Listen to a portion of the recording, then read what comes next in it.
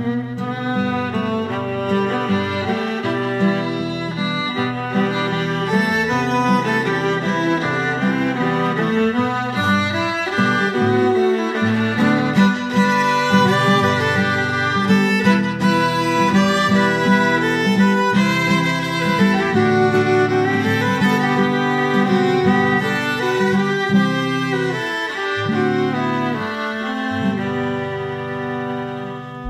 and welcome to the Mytholadies podcast, where we talk about women from mythology and folklore all over the world. We're your hosts. I'm Lizzie. And I'm Zoe. And today, Lizzie, who are we talking about? Today we're going into Chinese mythology, and we're talking about Chang'e, who is the Chinese goddess of the moon. Ooh. So, do you know anything about her? I pretty much knew what you just said. She's Chinese. She's the goddess of the moon. I think there might be something involving a rabbit, but that's about it. There might be. Alrighty. Yeah, so first, a bit of background on Chinese mythology. Mm-hmm. So, in China, there is no one recorded canon that unifies mythology, and there also weren't people who went around recording various myths and writing them down into a systematic and integrated mythology, like there was, for example, in ancient Greece. Mm-hmm. So in ancient China, myths were scattered around in various written sources. Cool. And also, China has many ethnic groups. Each group has their own body of myths. And these various myths are rich not only in amount, but also in types, themes, and motifs. Mm-hmm. For example, there are more than 10 types of myths explaining the origin of humans. Ooh. So, like, for example, there's some that say that humans were made by gods, some say that humans were sown from seeds, some that they were transformed from animals, etc. That's cool. Yeah, it's really interesting. And the largest ethnic group in China is the Han people, mm-hmm. and today's myth is also from the Han people, as the source I'm using focused primarily on Han myths. Gotcha. So, now we'll go into the story. So, there was a god called Di Jun, or Emperor Jun, mm-hmm. who was one of the supreme gods in ancient times. He had two consorts, named Shi He and Changxi, and Shi He gave birth to 10 sons, and that's sun with a U, like the sun in the sky. Okay. So she gave birth to 10 sons. Ouch. Yeah. And they lived on the Fusong tree, which was a giant mulberry tree said to be so big that 1,000 men standing with outstretched arms couldn't encircle its trunk. Interesting. And when one sun finished its work and came back home, another sun would go and take its place. So basically, they had this exchange where one would be out in the sky at a time, and the others would be waiting on the Fusong tree for their turn. So is there, like, any record of, like, dividing the days by 10 or anything by each of the suns? Not to my knowledge. Okay. Knowing the rest of the myth, I want to say no. Okay. But I can't tell you for sure. Okay, yeah. It's just interesting that, you have 10 different suns as opposed to, one unified sun character that's taking turns. Well. Okay. We'll see later on. Okay. So, Shi He often bathed the sons at the Gan Gulf beyond the East Sea, and Changxi, the other wife, gave birth to 12 moons, and she bathed the moons at Mount Ruyue. Okay. Not an even number of moons to suns. Yeah, which is interesting. Mm-hmm. After a few hundred years, the 10 sons grew tired of this routine, and they didn't want to wait to go out into the world. They wanted to go out into the sky and play together. Oh, that's kind of nice. Yeah, so it is. Well, so one morning, all of the sons flew up from the Fusong tree into the sky, and they had such a good time that they vowed they would never be parted. Okay. But, as you can imagine, while the sons were enjoying themselves in the sky, the people of Earth were suffering. Yes. They burned crops, dried up the grasses and woods, caused the lakes and rivers to boil, and caused the rocks to melt, and this resulted in the death of thousands of humans. Oh no. So the people turned to their emperor, Emperor Yao, who begged Di Jun to take pity on his subjects. So he ordered his sons to stop their nonsense and return to the Fusong tree, but they paid him no attention. Oh no. So, Dijun was lost for options, so he turned to the immortal archer Ho Yi, and he gave him a magnificent red bow with white arrows. Uh-oh. He told him to frighten his sons into obedience. So, Ho Yi goes down to Earth to obey Dijun's orders, but when he gets there, he sees the suffering of the humans, and he's filled with rage. So the time for peaceful measures was past, and the false sons must be destroyed or life on Earth would disappear. Oh no. So he had 10 arrows, one for each son, and he began to shoot them down one after the other. Emperor Yao was worried that he would shoot down all the sons and plunge the world into eternal darkness, so he had someone take away the last arrow so he couldn't shoot the last sun down. So one sun remained to give light and warmth to the earth. Is that Chekhov's arrow? Like, is the arrow going to come back later? I don't know if you're going to tell me or not. No, it's not. Okay, then fine. It is not going to come back later. I actually didn't think about that. That makes sense. Yeah, no, they just take the arrow and then it's gone. There's a Greek myth that reminds me of when Helios lets his son drive the sun chariot. Oh, yeah. But he does it really badly, and he, like, goes too high, and the earth starts to freeze, and he goes too low, and the earth starts to scorch. Oh, yeah. And then eventually Zeus, like, just smites him with a lightning bolt, and then he dies. Totally. And it reminds me of that. I had forgotten about that one, but you're right. Anyway, so, after this, he returns to heaven and to his wife, Chang'e, who was waiting for him. So Chang'e was renowned throughout China for her beauty. She had pale, milky skin, hair as black as night, and lips like cherry blossoms. Interesting. But unfortunately for Ho Yi, Dijun was also waiting for him, and he was angry that he killed his sons. So he banished him and his wife from heaven, and they had to live on Earth as mortals. Yeah, that makes sense. Yeah, but Chang'e was not happy with that, and she begged her husband until he agreed to visit Shi Wangmu, also known as Queen Mother of the West, who guarded the elixir of immortality. Ooh. So Shi Wangmu agreed to give it to him, but told him that he would only need half of the elixir to become immortal. So it was going to be like he had half, and then she had the other half, and they were going to become immortal together. I just need to give 2 bottles. 2 smaller bottles of the elixir. Yeah. all problems will be solved if they just didn't do things like this. I know. But Chang'e discovered her husband's gift and began to devise a plan. So that night, she found the elixir under their bed and drank every last drop. Oh no. And then she flew to the moon, and later that night, realizing that his wife was not in bed with him, Ho Yi ran outside to find her drifting into the night sky. Wow. So Ho Yi was so angry that he grabbed his bow and tried to shoot Chang'e down, but he missed every shot. So there's the arrow. I guess so. Maybe that's the same arrow. Well, one of them must have, but then there was a bunch of others, so. Yes. So as time went by, Ho Yi's anger subsided and he began to miss his wife. And he would often stare up at the moon and think about how lonely Chang'e must be. And in the hopes that it might make her feel less alone, and to show that he was no longer mad at her, Ho Yi started leaving her favorite desserts and fruits out every night. He continued this practice until the day he died. Aww. And this tradition continues today as many people leave annual offerings to Chang'e during the Mid-Autumn Festival. Oh, yeah. Which is on August 15th of the lunar year. Like those are the moon cakes, right? Yes, exactly. There's moon cakes. I've seen those, yeah. Well, that's really nice. I'm glad he stopped being angry. Yes, but that's only one version of the story. Oh. So, another version. The first part is the same. Ho Yi shoots down 9 of the 10 sons.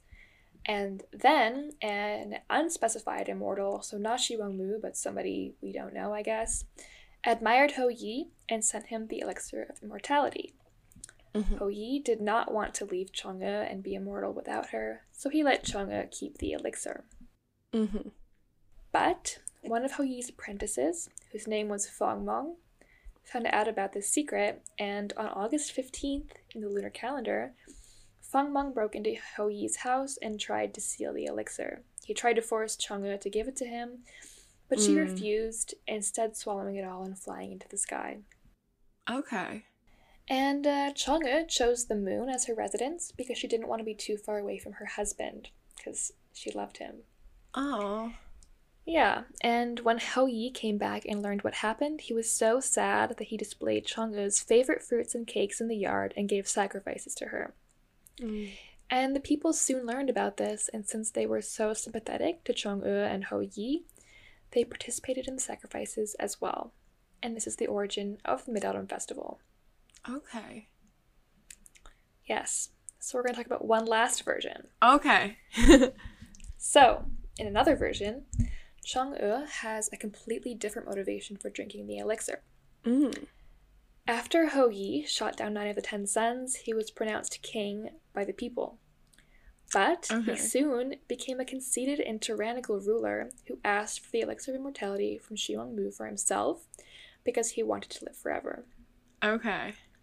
So Chang'e stole it on the 15th of August, so Hou Yi couldn't live long and hurt more people. And then she fled to the moon and became the spirit of the moon. Hou Yi died soon because he was overcome with great anger. Oh. And now people commemorate Chang'e's sacrifice by offering her favorite desserts on every August 15th of the lunar year. Interesting.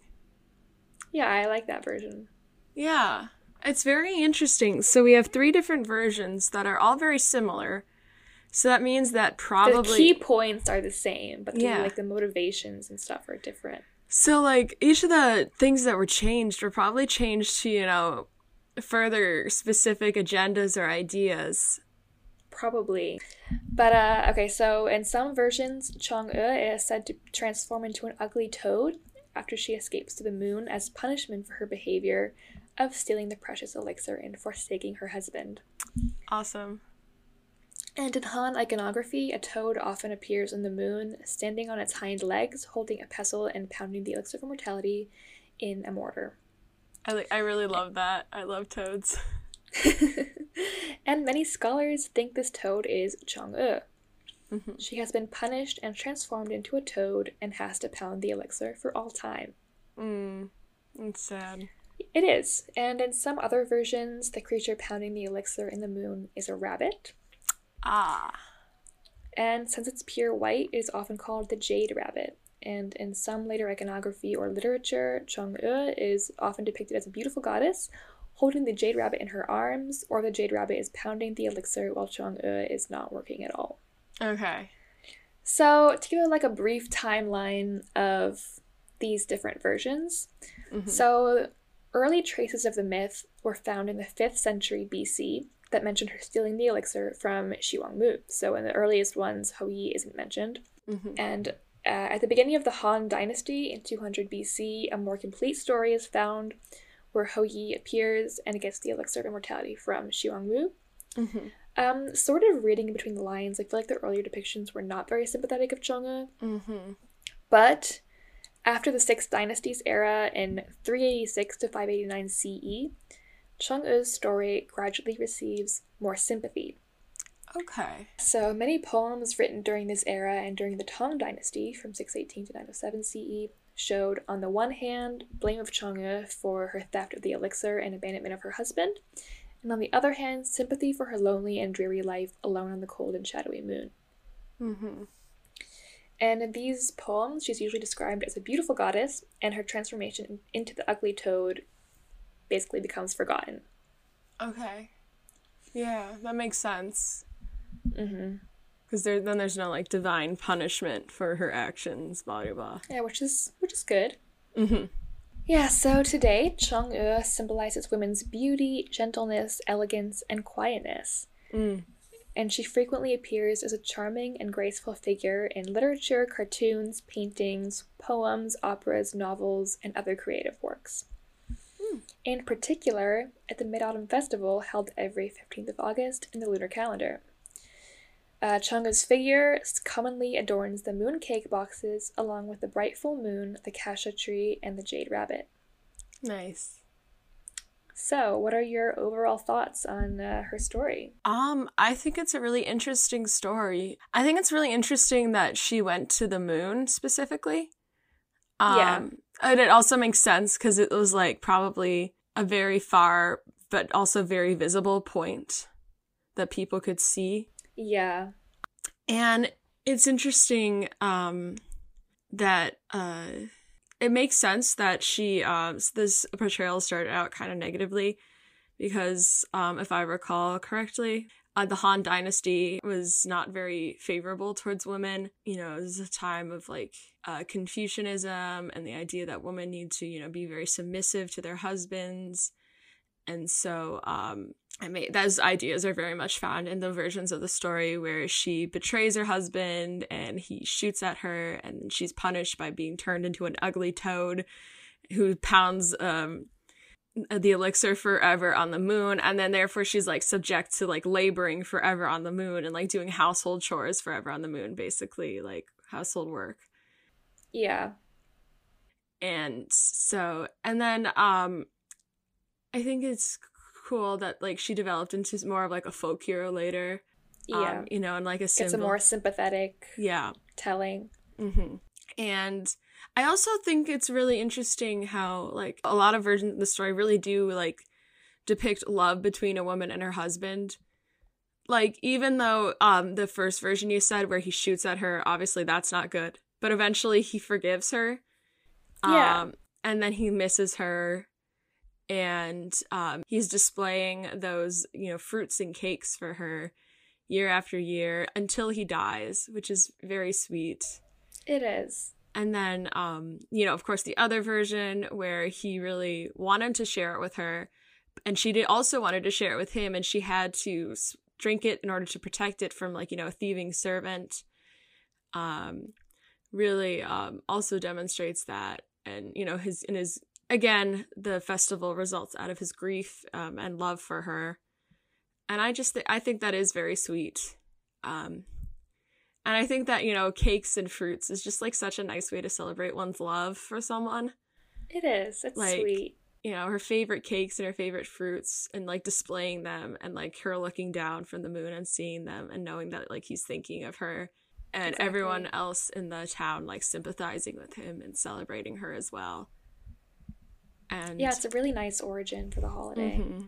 Yeah, so now we'll go into some etymology. Oh, alrighty. Okay, so preface this by saying I am not a native Chinese speaker, but I am going to try to pronounce the tones correctly. So apologies if I get them wrong, but I am going to try. Okay, so her name with tones is pronounced Chong'e. This consists of two characters with rising tones. The first character, Chong, is completely unique to her name, which is interesting. Yeah. And the second character, means beautiful young woman. So originally her name was Hong'e, but had to be changed because there was a similar character used in the name of Emperor Liu Hong, who was an emperor in the Han Dynasty, and it was considered taboo for an emperor to have the same name as another cultural figure. So her name was changed to Chong'e. Yes, with her own special character. Yeah, so they basically made up a new name for her. Yeah. Which is cool. That shows how important she is. Yeah, definitely. And her name can also be used to poetically refer to the moon, which is pretty nice. Yeah. So I mentioned earlier Chongxi, who was the mother of the 12 moons. So this can be interpreted to mean that she literally gave birth to 12 moons, but it can also be interpreted that she was a mythological symbol of female reproduction who gave birth to the lunar calendar cycle. So basically that she created the 12 months. Yeah, I was thinking about that, 12 being the perfect number for calendars. Yeah, 12 months in a year. It's great. And because of their names being so similar, Chongxi and Chong'e are often confused for each other. And also they both have associations with the moon. So the Chong in Chongxi is pronounced the same. They both have a rising tone. But it's a different character because they're written similarly but differently. Okay. And the Chong in Chongxi is also a surname, and it also means common or often. And then the other character, Shi, is a character used in names, but it can also mean west. And it's also the same character used in Shihe, the mother of the 10 sons, and in Shi Wangmu, the queen mother of the west. Okay. Which I found interesting. Yeah. Changxi was also an ancient lunar goddess, and mentions of Changxi actually predate mentions of Chang'e, but it's believed that both of them derived from an earlier ancient lunar goddess. Changxi and Shihe together are a representation of yin and yang, which is the ancient Chinese concept of dualism, describing how two seemingly opposite forces can actually be complementary and interconnected. So basically, Changxi and Shihe represent the lunar and solar calendars, respectively. Interesting. Yeah, that makes sense. So that's pretty interesting. Yeah, and now I'm trying to think about how the 10 suns plays into the solar calendar, but I don't know enough about astronomy to... Yeah, I don't know why it was specifically 10 suns. There's probably a reason for that. Yeah, but I mean, there's only one now, so... Maybe it was just like a nice even number. I don't know. Mm-hmm. Yeah. So, Chang'e has been associated with lunar exploration since 1969. Really? So, what happened in 1969? Do you know? The moon landing. Yes, exactly. The moon landing. Apollo 11 landed on the moon in 1969.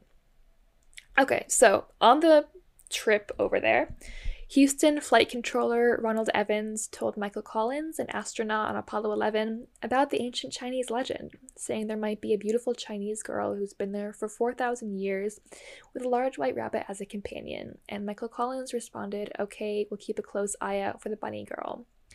And that was ascribed to Buzz Aldrin for a long time, but then it was later corrected to be Michael Collins. Interesting. Yes, and it must be like a pretty famous quote because it was on Wikipedia. Definitely. Anyway. And it must have been really like a well-known legend that like Americans during the Cold War knew about it and were telling each other about it. Yeah, must have been. Mm-hmm. Which is pretty interesting. And also, there was also an impact crater on the moon, which is called Chang'e, which, if you're wondering why it's Chang'e instead of Chang'e, here's my official guess. I think it has to do with the fact that in Cantonese, Minnan and Hakka, which are all Chinese languages, Chang'e's name is pronounced, the second character is pronounced like ngo. In Cantonese and Hakka, it's like Sung'o, and in Minnan, it's like Shung'o, roughly something like that. And so I'm thinking that Chang'e comes from that. That makes sense. Yeah, it's not like explicitly said why it's Chang'e instead of Chang'e. I also know that Chang'e's name can sometimes be romanized with an O instead of an E. But anyway, but the Chang'e impact crater is part of a larger crater called Alphonsus, which is located on the lunar highlands on the eastern end of Mare Nubium. Cool. So yeah, it's on the moon, and you can look at it online, actually, if you're interested. So she's officially on the moon. Yeah, exactly, which is pretty nice. Yeah. In 2007, China launched its first lunar probe named Chang'e-1. In 2010, they released their second lunar probe called Chang'e-2. And in 2013, they released Chang'e-3. And in 2018, they released Chang'e-4. Wow. Yeah. And along with Chang'e-3, they also released a rover called Yutu, which means Jade Rabbit. And the Chinese lunar exploration program is also sometimes called the Chang'e Project.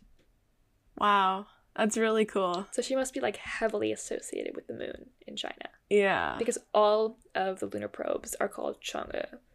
Like there's definitely there's gonna be like 8 of them, I think, by 2027. Yeah. So that's pretty interesting. She's like the moon character. Yeah, she really is, which is so interesting. Yeah. Very cool. And it's so cool how she was first mentioned in like what 500 BC? Yes. And well, I she's guess still when traces were found of her story, it could have been earlier than that. Oh yeah, definitely. And she's still like heavily like a huge part of culture and celebrated every year. And celebrated in the 2000s. Like that's what 2,500 years at least. Yeah, which is crazy. That's crazy. And I believe the Mid-Autumn Festival started being celebrated in the Tang Dynasty, which was around 600 CE. Oh. And that's interesting that it was only celebrated in the Tang Dynasty. Yeah. But before then, there was like celebrations of the harvest festival or something. Mm. But then officially it was a celebration in the Tang Dynasty, I believe. But yeah. Yeah, and that makes sense because that was around when the more sympathetic portrayals of her were showing up, right? Yeah, exactly. So then they were like, yeah, let's actually celebrate her instead of just be like, oh, she's a toad. Yeah. So something I find interesting, her personalities are pretty conflicting across versions. In one, she's greedy and vindictive. In one, she's sort of a martyr, guarding the elixir from someone who would use it for evil, presumably. In one, she's kind and cares about the people above all. She's said to be quiet, gentle, and elegant, which I feel like is more in line with the second two stories I told, where she cares about guarding the elixir, or saving the people from Hou Yi. And I found that characterization of her interesting because I feel like the moon as a concept is sort of more understated and elegant, but maybe I'm projecting human qualities onto it. But anyway, I feel like that characterization is pretty in line with the moon. Yeah, the moon has always been like, I think, or at least in my understanding of how the moon is portrayed, it's always associated with more like quote unquote feminine ideas. So a lot more of like gentleness and, you know, beauty and like caring, as opposed to the sun, which is a lot more fierce and warrior. Yeah. And so, yeah, I think that makes sense for her portrayal. And I do also think the story where she is protecting the people against her husband, who's become a very vindictive ruler, is very interesting. Did you say where time period that came from? No, I don't know specifically that one, but it was definitely one of the later ones. Yeah, I mean, I'm just guessing. There's probably some political commentary in there. Probably. Like, I don't know, obviously don't know enough details to say anything specifically, but that would make a lot of sense. Yeah. And then she becomes a lot more of like a hero to try and save them from like corrupt emperors. Yeah. And it's interesting that like she becomes the villain in the first story because like her main crime is wanting to be immortal again after she's been kicked out of like the sort of the heavens, and like she is sort of assuming that her husband was hiding it from her. So then again, her main crime is maybe not trusting her husband and listening to him. It's an interesting read. Maybe you're right. Like, and you know, just being greedy and selfish, quick thinking, and not waiting to stop and hear what he has to say. Yeah. Definitely more of a negative portrayal. But still pretty interesting. Definitely. And also, it's interesting that, like, she only had to drink half of it to become immortal, but she drank all of it, so, like, the idea of double immortality is you fly up to the moon. Yeah, she just wanted it all to herself, and Hou Yi gets nothing. Yeah. Oh, well. Also, I suppose that's, like, in a way, like, the double immortality thing is, like, sort of built into the elixir that, like, if you become too, like, proud, if you have, like, hubris, this is your punishment, like... having to pound the mortar and pestle forever. Yeah. So, for me at least, I feel like a lot of moon goddesses, they're associated with the moon because they're just powerful and they were assigned moon-related powers from the beginning, often in, like, creation stories. But for Chang'e, she becomes goddess of the moon when she flies there, so it's much more purposeful. Like, she chooses the moon specifically. Yeah, that's a really good point. Like, she chooses her own domain. Yeah, which is interesting. And her reasons for choosing the moon also vary across versions. In some, she's not really given a motivation. It just sort of says that she flies to the moon, but doesn't really say why. But I think it's interesting that she gets to choose her own domain, and that she does so not by any sort of, like, fate or destiny type thing, but because she was just escaping and she needed a place to live. Yeah, I also find it interesting that depictions of her life as a moon goddess, it's often depicted as very lonely and sad. In some, she gets a rabbit as a companion, but generally she's alone and quite lonely. So it's sort of a negative thing, like a dreary existence, being the goddess of the moon. There is a poem by a Tang Dynasty poet called Li Shangyan, which has the line, Chang'e must regret stealing the elixir of life, the blue sea and blue sky, night after night in her heart. And there's an idiom in the second line of that, which literally is jade sea, blue sky, that refers to the color of the sea and sky merging into one endless void. and it describes extreme loneliness, particularly of a widow. So, Wow. like, another translation of that line would be like, night after night, she bitterly faces the endless blues, seas, and skies alone. Wow. Yeah, so this is pretty interesting, and you can read it with, like, any of the versions. Like, in the one where she steals the elixir greedily, you can read it like that's her punishment for being so greedy, now she has to be lonely forever. In the one where she drinks the elixir to save the people from Ho Yi, you can read it like that's her huge sacrifice for the people, that she lives a life of eternal loneliness in order to save the people from a miserable eternity with Ho Yi as their ruler. Mm-hmm. Yeah. And it's also interesting that, like, it's an expression commonly associated with widows, and, like, she's suffering with her lack of husband. Yeah, she's in grief, sort of. Yeah. Which obviously makes sense, especially in the second version of the story where she really loved her husband. Yeah. And sort of the first one where, like, they seem to have a relatively positive relationship, though fluctuated a bit. Yeah, probably. But then the third version, that doesn't really make sense because she, like, must have fallen out of love with him. But of course, then there's the possibility that, like, she still felt regretful that this is how he became as a person, and that this is how he developed, and having to stop him, but knowing it was the only way. Yeah. So thank you for listening to our episode. Please make sure to subscribe and leave us a review if you so desire. And we'll be back again next week with another episode. Thank you. Bye. Mytholadies podcast is produced by Elizabeth LaCroix and Zoe Kenninger. Today's episode was researched and presented by Elizabeth LaCroix. You can find us on Instagram and Twitter at Mytholadies, and visit us on our website at mytholadies.com. Our cover art is by Helena Caillot. Our music was written and performed by Icarus Tyree. Thanks for listening. See you next week.